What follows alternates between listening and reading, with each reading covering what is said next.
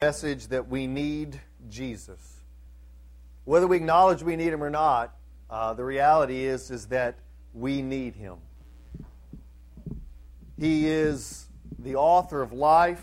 He is the very one who sustains creation. The Scripture tells us in Colossians chapter 1 that all things were created by Him and for Him, that in Him all things are held together, that we need Christ for every aspect of our lives. Thank you so much, Brother Joel. If you have your Bibles, I invite you to turn to the book of Matthew chapter 9, verse 35 through Matthew chapter 10, verse 5. And as you're turning, we're continuing our study in the book of Matthew. And I know Pastor Steve gave me a hard time about this, but I'm doing it anyway. The book of Matthew, we know, was written to whom? Matthew. All right, we're going to try that again because apparently it's been a couple weeks and we need to be reminded. The book of Matthew was written to the Jews. It was written by Matthew to the Jews, and it was written to present Jesus, to portray Jesus as the son of David. Very good, as the promised Messiah. And so we understand that Matthew was written to a specific audience, by a specific person, to convey a specific theme. That's why we see certain themes in the book of Matthew. So today, as we look at the book of Matthew, I pray as you leave this place that you will have compassion for those who are around you. It's my prayer that as we leave, that you will have compassion upon those who are around you. Matthew chapter 9, verse 35, I'm going to ask you to begin reading with me. Matthew chapter 9, verse 35. And Jesus was going about all the cities and the villages, teaching in their synagogues, proclaiming the gospel of the kingdom, and healing every kind of disease and every kind of sickness. And seeing the multitudes, He felt compassion for them, because they were distressed and downcast like sheep without a shepherd. Then He said to His disciples, the harvest is plentiful, but the workers are few. Therefore, beseech the Lord of the harvest to send out workers into the harvest. And having summoned His 12 disciples, He gave them authority over the unclean spirits to cast them out and to heal every kind of disease and every kind of sickness. Now the names of the 12 apostles are these. The first, Simon, who is called Peter, and Andrew his brother, and James the son of Zebedee, and John his brother, Philip, and Bartholomew, Thomas, Matthew the tax gatherer, James the son of Alphaeus, and Thaddeus, Simon the zealot, and Judas Iscariot, the one who betrayed Jesus. The 12 Jesus sent out after instructing them. Let's pray. God, as we read these passages of Scripture, Lord, may You speak to our hearts. May You convict us of our arrogance, of our legalism, of our self-righteousness. Lord, may You convince us through Your Holy Spirit that we need Jesus. May You convince us by Your Holy Spirit of our need for grace, that we may be gracious toward others. Lord, may You use Your Word to convict us of sin and bring us into obedience. In Jesus' name we pray. Amen.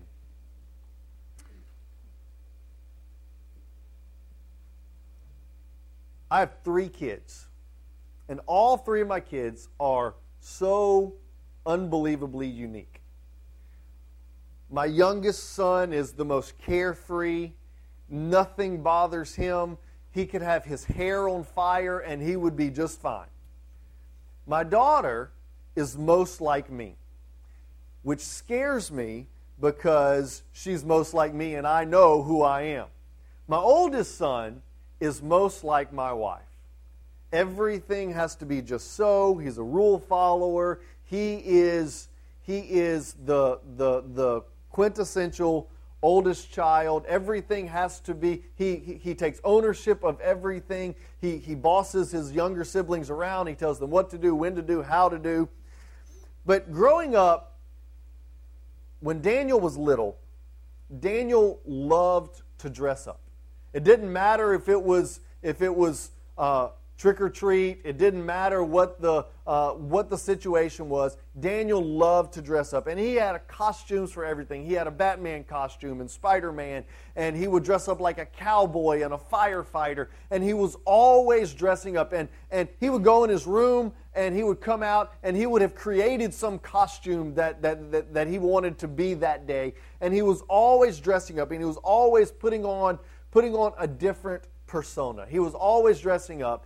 And that was one, his imagination was so alive. And as a young kid, it was so awesome as parents to watch this child put on these costumes and become, in his mind, he was Spider-Man. He was Superman.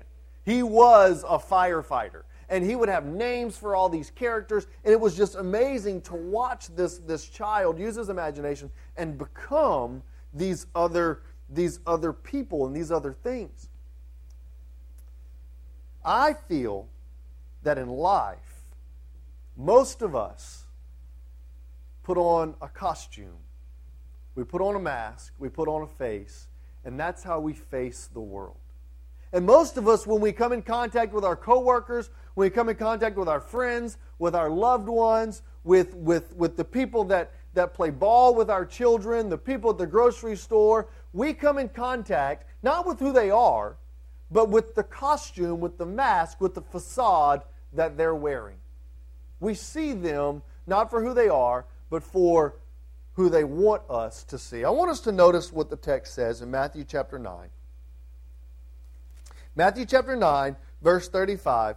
It says that Jesus was going about all the cities and all the villages, teaching in their synagogues, proclaiming the gospel of the kingdom of heaven, healing every kind of disease and every kind of sickness. And verse 36 says, and seeing the multitudes. Well, there's something that Christ had that was a little bit different than you and I. Christ was able to see people for who they were.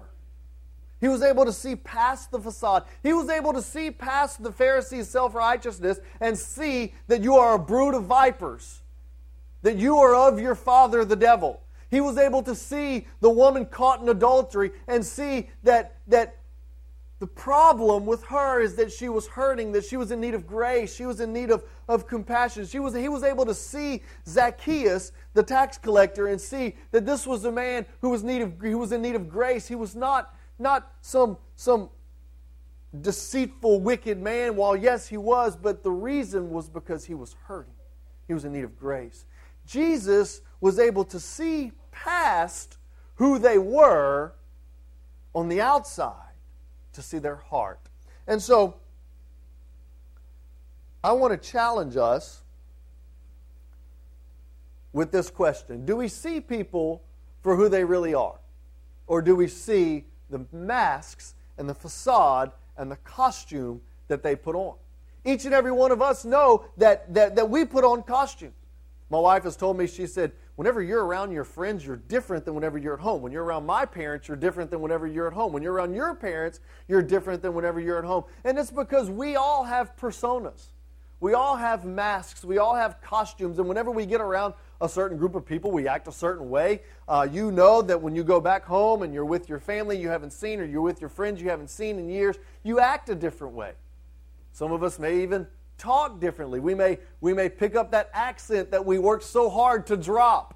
And then we get around our friends that we haven't seen in 20, 30 years, and all of a sudden we begin talking like them. We begin acting like them. We put on personas. We put on these images. We put on these facades.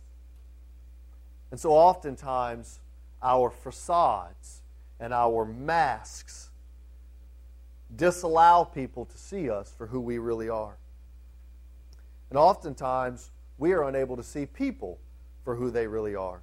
We see somebody who's bitter and somebody who's angry, and then we in turn get angry and bitter and retaliate rather than seeing the reason that they're angry is because they've been hurt. The reason that they're responding to me in bitterness, and the reason that they're responding in anger, and that they're responding in such a way is because they've been hurt. And they're angry because they've been betrayed. And they're bitter because they feel like they have no voice. We see somebody who's cold and distant and we respond, not based upon who they are, but based upon the facade that they wear. Not realizing that they're cold and distant because they're lonely, because they're broken. We see somebody who's a workaholic and somebody who places their work and is a perfectionist and puts their family on the back burner. And we see somebody who's a workaholic and we fail to see that the reason that they're a workaholic and the reason that they are that way is because they're insecure. And they don't like themselves. And so this is their effort to garner favor from others, to somehow perform at such a level that they will be approved by others, that they will be affirmed by others. We're often too concerned with ourselves to see people and recognize their need. I want us to notice Jesus seeing the multitudes, verse 36, seeing the multitudes, he felt compassion upon them. Now, when Jesus looked around and saw the multitudes, what did he see? He saw the tax collector. He saw the adulterer. He saw the prostitute. He saw the liar. He saw the thief. He saw the hypocrite, even amongst his disciples. He saw the zealot, Simon the zealot, the man who was by definition a rebel against authority. He saw Judas, the one who would betray him. He saw people and was able to look past their facade, past the mask that they wore, and was able to see their heart. Jesus had compassion on people. Compassion is the key to effective evangelism. Go with me, if you will, to the book of 2 Corinthians chapter 5. 2 Corinthians chapter 5, Paul writes this in verse 14. He says, "For it is the love of Christ that controls us or compels us, having concluded this, that one died for all, therefore all died." Paul said, as we look around the world around us, we need to understand that it is the love of Christ that compels us, that we were once ourselves dead in our sin. We were once ourselves liars, thieves, adulterers, and Christ redeemed us. We were once blind. We were once lost. We were once stuck in the miry clay, and Christ took us out of darkness, took us out of the miry clay, and set our feet upon the rock. Christ has redeemed us, and it is the love of Christ that compels us to look at others with compassion. John, the beloved disciple, says it like this in verse 4:19. Chapter 4, verse 19. John says this. He says, "We love because he first loved us." The compassion that we show others is because we have been shown compassion. And so I want us to understand that compassion is the key to effective evangelism. What is evangelism? Evangelism is sharing the good news of the gospel of the Lord Jesus.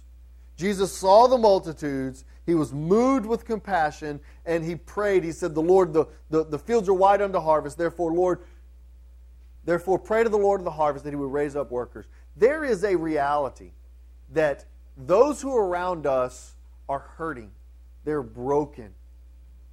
They are lost in their transgression. They are lost in their sin. They are blinded, and they are striving to do the very best that they can, but they have no idea what to do. And we, as the church, have the good news of the gospel. We have the key to eternal life, and we are sitting on it. The key to effective evangelism is compassion.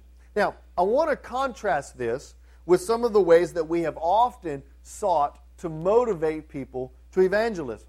How many of you have ever been sitting in a church service and the preacher begins talking about someone who doesn't know Christ, and they begin telling you that if you don't go and if you don't share the gospel, then so-and-so is going to die and go to eternity in hell, and it is going to be your fault because you were unwilling to share the good news of the gospel. Or maybe they put a picture of an orphan from India or from China or from Africa on the screen, and they say, these children are going to die and go to hell unless you give or unless you serve or unless you go on this mission trip. And we as a church, we as the body of Christ, are motivated by guilt to share the gospel. Or maybe we're motivated by obligation. It's a command. Matthew chapter 28, as Jesus was departing on the earth, He said, as Jesus was giving His last commission, He said, therefore go.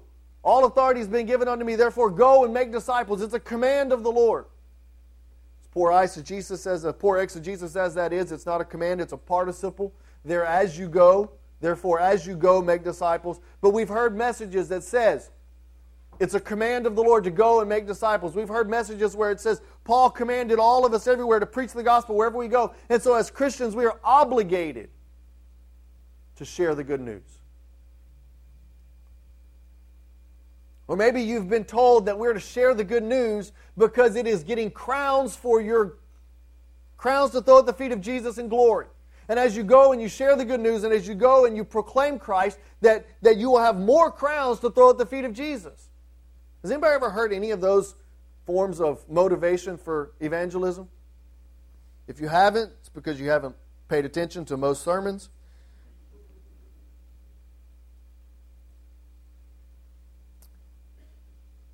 I told you that my youngest son was the most carefree of all my children. That means that at times, he's not always the most obedient of all my children. And whenever he started school, my wife and I were like, we don't know what to expect. I don't know if he's going to get a beating every day when he gets home. I don't know if we're going to have to punish him. I don't know. We don't know what to happen. And so we began very systematically trying to figure out what motivates him. And so we figured out that bribery works very well. Works very well. And it's easy because at 6, he's still very, very easy to bribe. You know, the older my children get, the more expensive the bribes get. Right now, I can bribe him and I can say, Nicholas, if all week you have A pluses in conduct, then we'll go to Dollar Tree and Dad will buy you anything you want. And he is thrilled. He doesn't realize that the stuff at Dollar Tree is just junk. And it doesn't matter. I can scrape up enough change in the couch cushions to go to Dollar Tree and get him whatever he wants. But he's thrilled. But bribery works. And so last week he got all A pluses. Well, not this past week. 2 weeks ago he got all A pluses. Yeah, this past week not so much. And he said, Dad, I got all A pluses. When are we going to Dollar Tree? And I said, well, as soon as Dad can find time, we're going to go to Dollar Tree and we're going to get you whatever you want. He is on cloud 9. But I want us to understand that is not the motivation for evangelism that we see in the Gospels. It's not. Why do we love? Because we were first loved. Why are we compelled to go and share the gospel? Because we have been recipients of the gospel. We are motivated, Paul tells us in 2 Corinthians chapter 5, verse 14, that we are compelled by the love of Christ. That we are motivated by love. I want us to look at John chapter 13, verse 34. A very interesting passage. John says this, in John chapter 13, verse 34. He says this. He says, a new commandment I give to you, that you love one another even as I have loved you. That you also love one another. Well, how is that a new commandment? Deuteronomy, we have the passage, Hear, O Israel, the Lord your God is one, that you should love the Lord with all your heart, mind, soul, and strength. And then we see this other passage that says that you should love your neighbor as yourself. Jesus, when asked about the greatest commandment, Jesus said this. He said, greatest commandment is love the Lord your God with all your heart, mind, soul, and strength. And the second is like it, love your neighbor as yourself. Well, here we see Jesus saying, there's a new commandment I give to you. What's new about it? Look at the text. A new commandment I give to you, that you love one another not as you would want to be loved, but as I have loved you. Not love your neighbor as yourself, but love your neighbor as Christ has loved you. So let's go back to the passage. Our focal passage, chapter 9, verse 36. Jesus looked at the multitudes, and he was moved with compassion. He saw them. He saw the prostitute.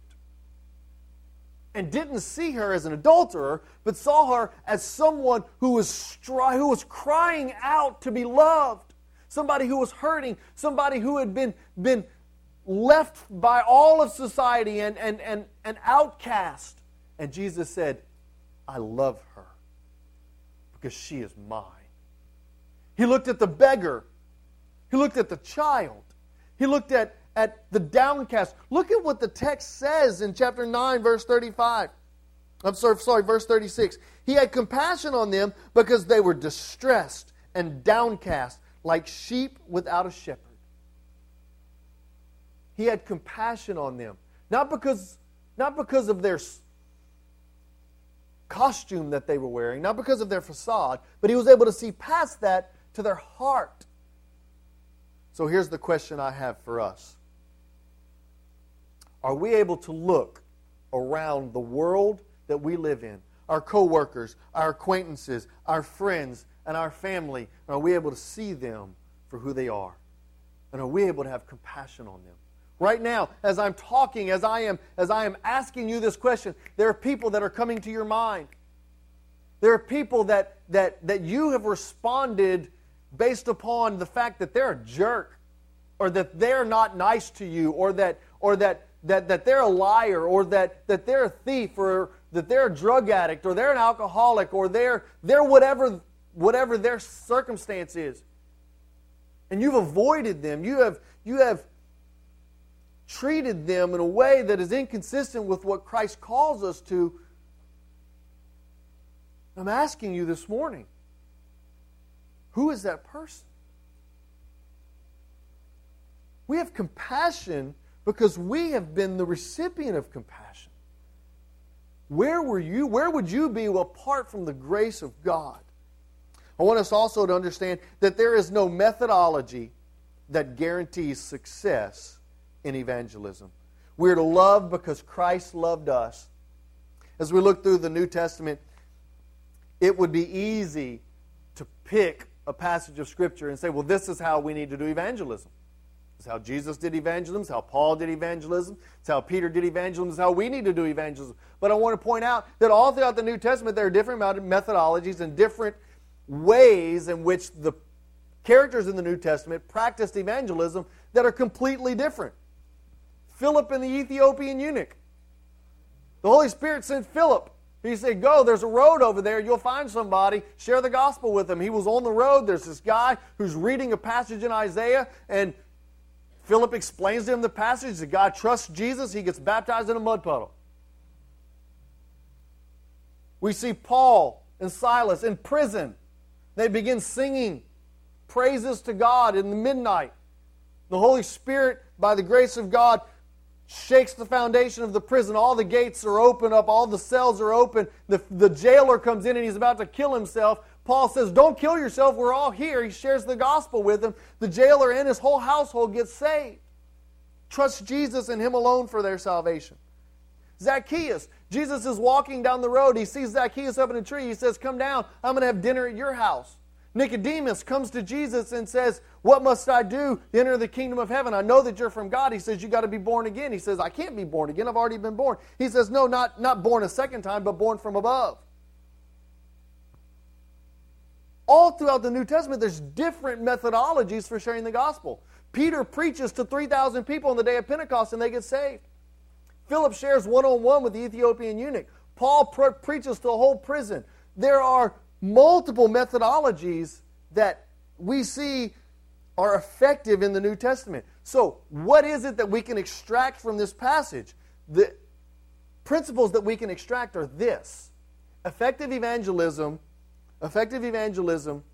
begins with vision. You have to see people for who they are. And secondly, you have to have compassion for who they are and the circumstance that they're in.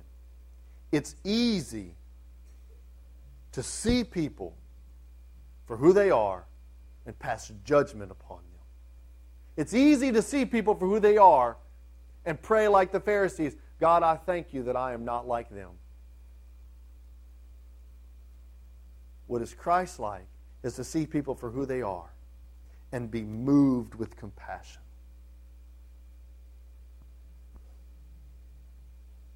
What's interesting, if we go back to the text, verse 36, Jesus was moved with compassion. In verse 37, he said to the disciples, go share with them the message of the gospel. Right? Is that what your text says? Seeing the multitudes, Jesus was moved with compassion. Therefore, he told his disciples, go and share the good news of the gospel. That is not what the text says. Look at what the text says. He says this. He says, Jesus saw them, seeing the multitudes. He was moved with compassion. And then this was his response. Verse 37. Then he said to the disciples, the harvest is plentiful, but the workers are few. He looked out amongst the multitude and said that there are thousands, upon hundreds of thousands, upon millions of people who are in need of the gospel of grace. They are in need of the message that transforms us, that brings us life, that results in a life that is transformed. There are millions who need the gospel. Therefore, verse 38, therefore, ask, beseech the Lord of the harvest to send out workers into the harvest. Notice who the responsibility is placed upon. It is not placed upon the disciples, is it? Jesus, moved with seeing the multitudes, moved with compassion, told them, ask God to do what only He can do. Church, I want us to understand something when we share the good news of gospel, the good news of the gospel of Jesus. We are not campaigning for Jesus. He doesn't need your vote. He's already in office. The Scripture tells us in Philippians chapter 2 that God has made Him Lord of all. That God. Philippians chapter 2, verse 8. I want you to see this not from the preacher's mouth. I want you to see this from the Word of God. Philippians chapter 2, verse 8. Sorry, Brother Chris, I didn't give you this one. Philippians chapter 2, verse 8. It says, and being found in the appearance of a man, he humbled himself, and by becoming obedient to the point of death, even death upon a cross. Verse 9, therefore God was highly pleased to exalt him, and bestowed upon him the name which is above every name, that at the name of Jesus every knee should bow, those who are in heaven and earth and under the earth, and at the name of Jesus every tongue should confess that He is Lord, to the glory of God the Father. So who is it that made Jesus Lord to the glory of God the Father? God the Father. Not you, not me. So when we are proclaiming the good news of Jesus, we are not persuading people to vote for Jesus. What we are doing is we are communicating that Jesus is Lord. And that only God can do what must be done. Only God can redeem us. Only God can transform us. Only God can take us out of the miry clay and place our feet upon the rock. Only God can transform a life. Only God can take our heart that is darkened in sin and give us a new heart. Ezekiel chapter 37, I will take your heart of stone and I will replace it with a heart of flesh. Only God can do that. Only God can do what must be done. Jesus' command to the disciples is see the lostness, see the need, have compassion upon them, and pray that God would do something in their hearts. Pray that God would raise up workers. Pray that God would raise up ordinary people to do extraordinary things. Notice after he says, pray to the Lord of the harvest, he then goes into the list of the workers that God has given him. He says, pray to the Lord of the harvest, beseech the Lord of the harvest, beg Him to raise up workers because the fields are white unto harvest and the workers are few. And then verse 10, chapter 10, verse 1, having summoned the 12 disciples, we then get a list of the 12 disciples. He gave them authority over unclean spirits to cast out demons, heal every kind of disease, and every kind of sickness.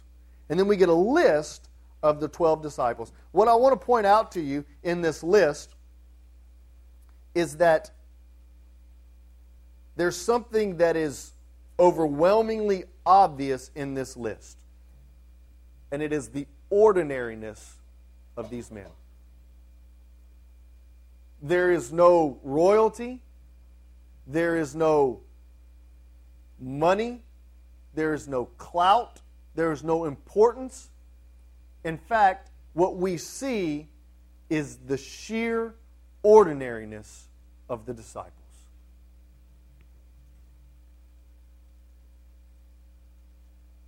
It's interesting that God chose ordinary men to do extraordinary things. That is the case all throughout Scripture. God chooses ordinary people to do extraordinary things. You say, preacher, there's no way that God can use me. If you knew what I've done, if you knew what I'm continuing to do, if you knew my heart, there's no way that God could use me. My response is very simple. If God can use me, I know He can use you. God's desire is to use ordinary, broken vessels to do extraordinary things. The secret to their extraordinariness is not in them, it's in their relationship to Jesus. John chapter 15, verse 5 says this. Jesus said, I am the vine, you are the branches. If you abide in me, you can bear much fruit. Apart from me, you can do nothing. It says in Philippians chapter 1, verse 6, Paul's confidence is not in his ability, but it's in God's ability. It says, I am confident of this one thing, that he who began a good work in me is faithful and just to complete it to the day of Christ Jesus. Paul's confidence is not in himself, it's in God. It's in his relationship with Christ. And so how is it that these ordinary men, fishermen, tax collectors, rebels, liars, thieves, cheats, adulterers, addicts, how is it that God can use them? I can promise you it's not because of them, it's because of their relationship to Christ. So this morning, in just a few moments, we're going to do something a little different during our invitation time. Around the building, around the room, you see we've got some signs. One says Jerusalem, Judea, Samaria, and the uttermost parts of the earth. In Acts chapter 1, verse 8, as Jesus was about to ascend into heaven, He makes this statement. He says, and you'll receive power when the Holy Spirit has come upon you. And you will be my witnesses in Jerusalem, Judea, Samaria, and the uttermost parts of the earth. Jesus said, the fields are white unto harvest. Therefore, pray, beseech the Lord of the harvest, that He might raise up workers. During the invitation time, I'm going to have prayer leaders at these different areas. Jerusalem is that which is closest to us, our church family. Judea is that which is in our area. Our school, Riverdale Christian Academy, is the primary mission field of Redeemer Baptist Church. Samaria is our community, that which is surrounding us, our neighborhoods, the park next door, the apartment complexes around here, your neighbors, your co-workers, your community. And then the ends of the earth, the nations. God has called us to take the good news of the gospel of the Lord Jesus to Jerusalem, to Judea, to Samaria, and to the ends of the earth. There are thousands upon thousands who have never heard of Jesus. So many of us in this world, Western culture, are infatuated with the second coming of the Lord Jesus. As I was in India a couple of years ago, there's a big mural on the wall, and it says this. So many of us speak about the second coming of Christ when there are so many who've never heard of the first coming of Jesus. We need to bring the gospel to the ends of the earth. And so this morning, church, I'm going to ask you, who has God laid upon your heart? As we've been preaching, and we've been teaching from the message of Matthew chapter 9 and Matthew chapter 10, and we understand that it is the love of Christ that compels us, that we are to see people for who they are, and we are to be moved with compassion, and that we are to pray to the God of the harvest that He would do something that only He can do. Who is it that God has placed upon your heart? Is it someone in our church? Is it our church family? Is it our school family? Is it our community, those who are around us? Or is it the nations? I'm going to have prayer leaders at each one. And as we go into this time of invitation, we're going to pray to the God of the harvest, that He would do what only He can do. Jesus said, my Father's house is meant to be a house of prayer.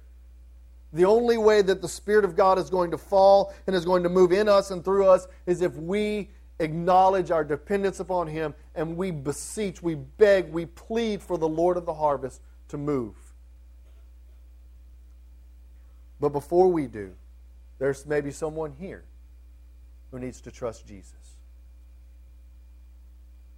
Before you can be used by God to reach the lost world with the message of the good news of Jesus, you've got to receive the good news of Jesus. So what we're going to do is we're going to have a time. I'm going to ask Joel if he would come up. We're going to have a time of invitation, and then we're going to go into prayer, and I'm going to give you some very clear instructions whenever it's time to do that. So would you pray with me? God, if we ask that your Holy Spirit would fall upon us this morning. We've been given clear instruction in your word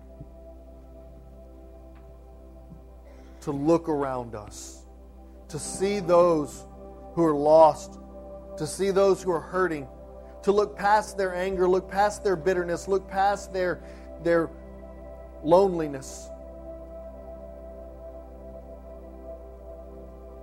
and see them for who they are, in need of compassion. And then to pray for them. To pray that God would do what only He can do, that He would change their hearts. I pray right now, Lord, that you would lay someone on every person's heart in here. But there may be someone here this morning that needs to give Jesus their life. That needs to say, I am no longer trying to be good enough for God, and I want Christ to be good enough on my behalf. If that's you this morning, I want to invite you to come.